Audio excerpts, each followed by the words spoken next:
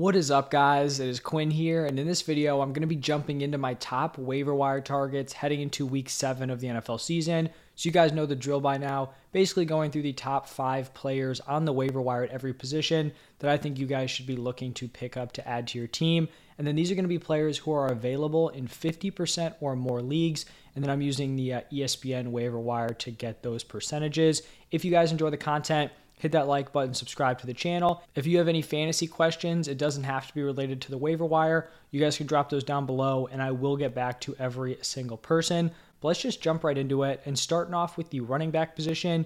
It's the weekly segment talking about Rachaad White. He is still only owned in 25.9% of leagues.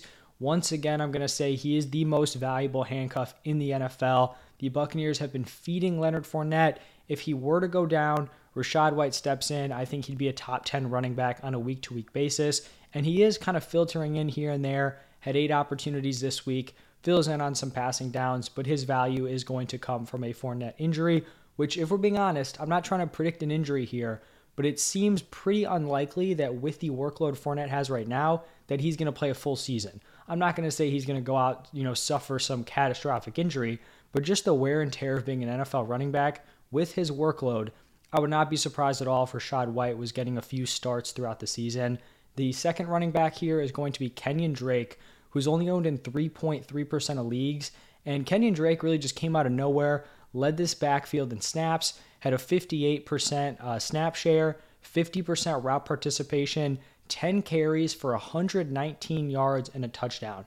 Now, this is a weird situation here in the Ravens backfield because they pretty consistently, or I guess since Dobbins has been back, it has been either Kenyon Drake or Justice Hill. Justice Hill was inactive with an injury, I believe. And then they have Dobbins, and then they have Mike Davis. So the question is, if Hill is healthy, does Kenyon Drake go from having this 119-yard, 1-touchdown game to all of a sudden being inactive? It's a weird situation because there are like 4 relevant running backs here with Kenyon Drake, Justice Hill, J.K. Dobbins, and then Mike Davis. They've all had different opportunities, so it's a weird spot. The bigger picture thing here is that this is not a good look for J.K. Dobbins, that you have a running back who's been a healthy scratch come in and just totally outproduce you. But if Kenyon Drake can hold on to this role, being the leading snap getter in the Ravens backfield is a valuable position to have. So someone who's definitely, worth picking up, especially if you're in a competitive league, and then just kind of seeing how this backfield plays out throughout the week and then going into week 7. We've got another handcuff here in Alexander Mattison, who is owned in 38.6% of leagues. I do believe the Vikings are on bye next week, but we're not drafting him, or we're not picking him up to play him right away. We're just picking him up as a handcuff to Dalvin Cook. So maybe you can wait on it, but I do think he is definitely rosterable. Then we have Deion Jackson, who is owned in 23% of leagues. And this is a weird situation because he could just be potentially irrelevant heading into week 7 if JT returns, if Nyheim Hines returns. But it's also possible that he's just a clear go-ahead start if JT misses again and then Nyheim Hines is also out. But he'd probably still be startable even if Hines was playing. He was just so dominant this past week. 28.1 fantasy points, 12 carries for 42 yards and a touchdown.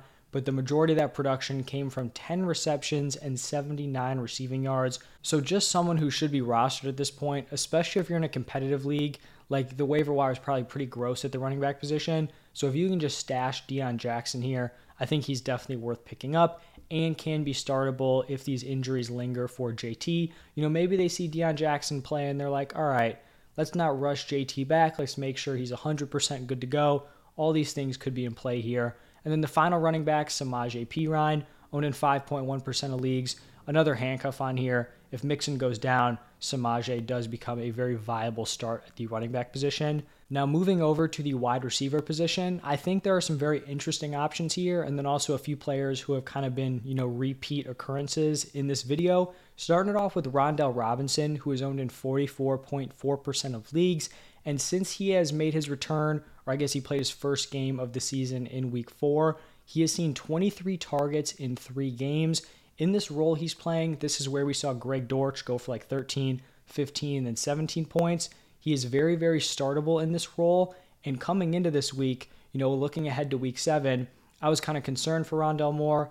If D-Hop comes back, you have Hollywood there. I kind of thought he was going to be phased out. Now, unfortunately for Hollywood Brown owners, it looks like he is pretty banged up. Potentially nothing crazy serious. I saw the x-ray came back negative, but he could still miss time. So if Rondale Moore is operating as the number 2 behind DeAndre Hopkins, I still think he's startable on a week-to-week basis. So definitely someone who should be picked up, especially with bye weeks. You need a spot start. I think Rondale Moore could totally fill that role so long as you don't have D-Hop and Hollywood on the field at the same time. Another guy who I was talking about last week, Alec Pierce, owned in 24.2% of leagues. He is a rookie who has now given you 3 straight startable performances, 12 points, 16.1 points, and then 13.9 points this past Sunday. Unfortunately, he was still trailing Paris Campbell in snaps. It kind of seemed like he was going to be able to maybe hop Campbell, especially considering that Paris Campbell really hadn't done anything. Then, of course, as luck would have it, Paris Campbell goes out and has the best game of his season. So maybe Pierce is still going to be stuck behind him, but I definitely think he's still going to be a fringe start moving forward. And you do just want to be rostering these young, rookie wide receivers who are showing their talent, they're breaking out. These are the players you want on your team because they can be league winners down the stretch. We've got another rookie here, and that is Wan'Dale Robinson, owned in 6.3% of leagues. I believe I talked about him last week, and I feel like I was pretty on top of it here.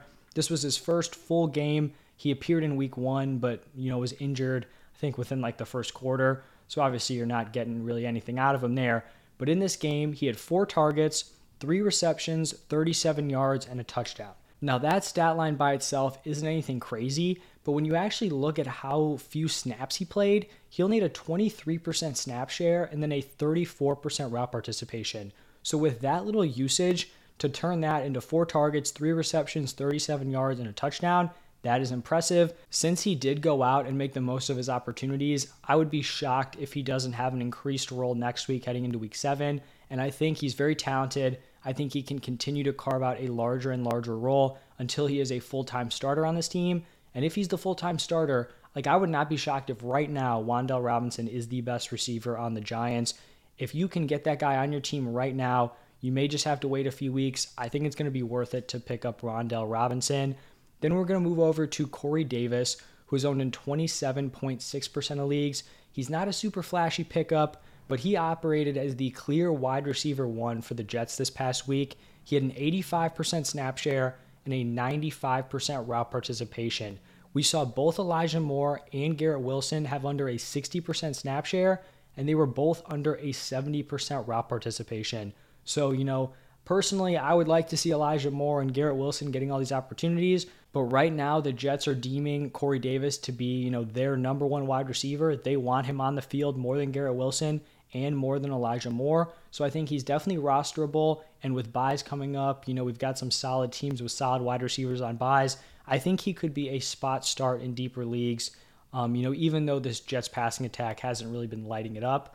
And then the final wide receiver here, this is going to be more of a deep stash, deeper league option, but it is Tyquan Thornton, who is owned in 0.6% of leagues. He was someone that got a lot of hate. I guess maybe he didn't get hate. The Patriots got a lot of hate for picking him in the second round. Personally, I did not like that pick.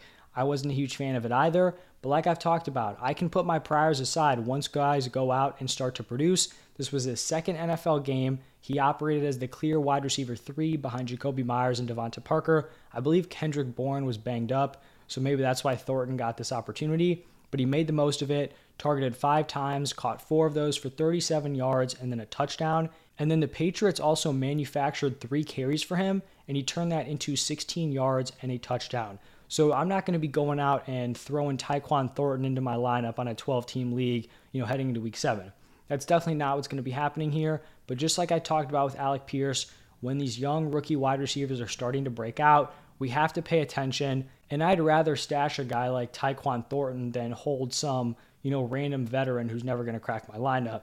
So just someone to look out for, and if you're in a larger league, potentially someone to pick up. Now moving over to the quarterback position, we're going to be talking about some of the, the typical options here. Started off with Marcus Mariota, owned in 14.6% of leagues, had a really strong performance on Sunday, 24 fantasy points, a really clean stat line also, 13 of 14 for 129 yards passing, 2 passing touchdowns, and then added 50 rushing yards and a touchdown on the ground. This is back-to-back performances with at least 50 rushing yards. In terms of fantasy value, this is what we need to be seeing out of Marcus Mariota, because, the 13 of 14 is nice, but the passing volume is going to be low. We know this. We can't have the passing volume low and giving us, zero rushing upside. He needs that rushing upside to produce for fantasy football, but I do think he'll likely be a fringe start this week, because when we're looking at the teams with buys, we have Josh Allen on bye, Jalen Hurts on bye, Kirk Cousins on bye, and then I guess if you're still playing Matthew Stafford on bye. That's at least 3 very relevant fantasy quarterbacks, 4 if you're throwing in Matthew Stafford, who was relevant preseason. So he likely could be in play for some teams off the waiver wire. Then we have Daniel Jones, who is owned in 26.4% of leagues. He's been a pretty safe, kind of high floor, low ceiling fantasy play this season. He has scored between 12 and 22 points in all 6 games. And obviously 12 points isn't lighting it up, but we've seen some strong quarterbacks really just flop like 4, 5, 6, 7, 8 points. So he does have a decent base, and he does go up against the Jaguars on Sunday, who just got absolutely torched by Matt Ryan. So maybe there's something there playing a matchup. But like I talked about, a lot of quarterbacks on bye. He could be the best option you have off of waivers. And then the final quarterback, just mentioned his team, Matt Ryan, 12.7% ownership. The Colts offense could be turning a corner here. They went from looking absolutely brutal against the Broncos. Matt Ryan was averaging 11.3 points per game heading into week 6. Then he goes out, throws for 389 yards and 3 touchdowns with no turnovers. So maybe someone you throw in as a start. If I, had a choice, I would like to see if he can reproduce these numbers, or not, put up 400 yards and 3 touchdowns, but give us another solid performance. But I understand, with these quarterbacks out, you may not have that luxury. So he could be a fill-in off the waiver wire. And then moving over to the tight end position, I feel like this is probably the best waiver wire tight end crop we've had all season. This was a great week for potential waiver wire pickups here. Going to start it off with Robert Tonyan, who is owned in 27.4% of leagues. He comes out, targeted 12 times, catches 10 of them for 90 receiving yards.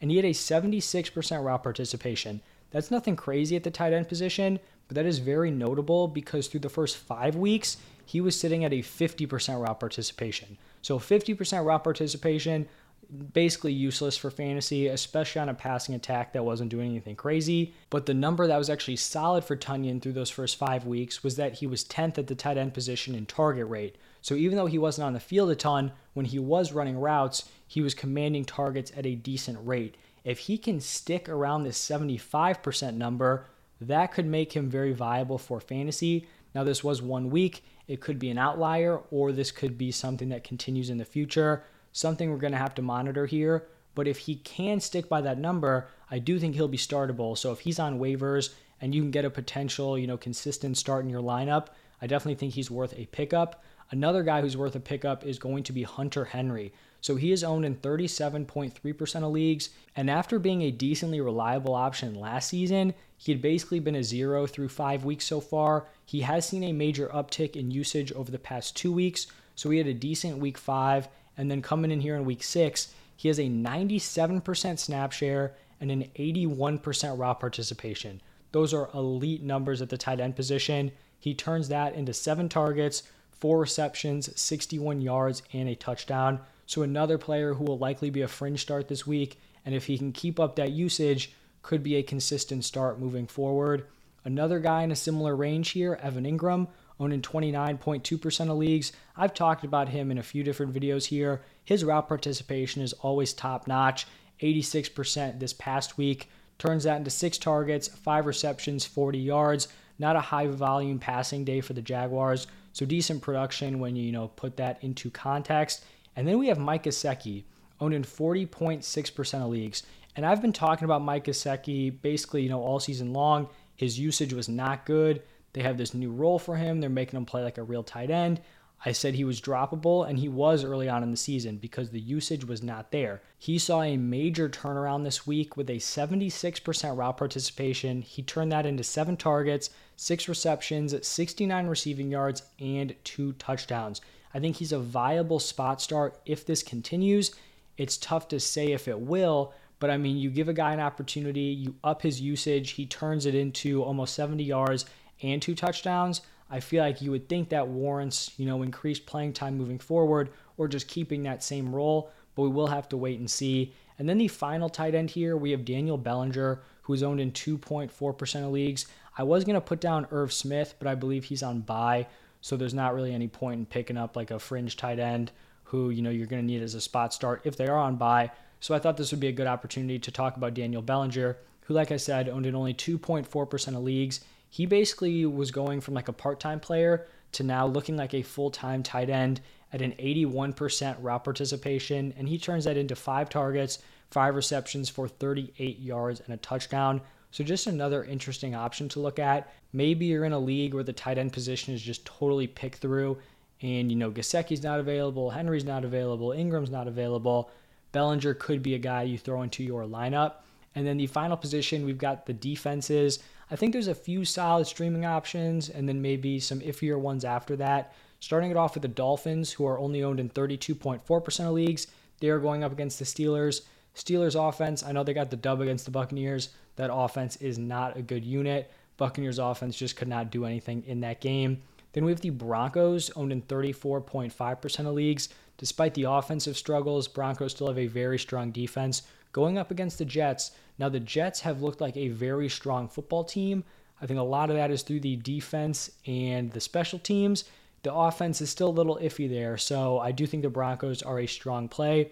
We've got the Raiders, who don't necessarily have the most elite defense, only owned in 1.3% of leagues, coming off of a bye, but they go up against the Texans, so a great matchup. Then some of the iffier ones, we have the Bengals, owned in 47.2% of leagues, going up against the Falcons. The Falcons just had a pretty impressive game against the 49ers. It was a banged-up defense, so a little uncertainty there, but could be a decent stream. And then the final defense, we have the Cardinals, who are only owned in 2.2% of leagues.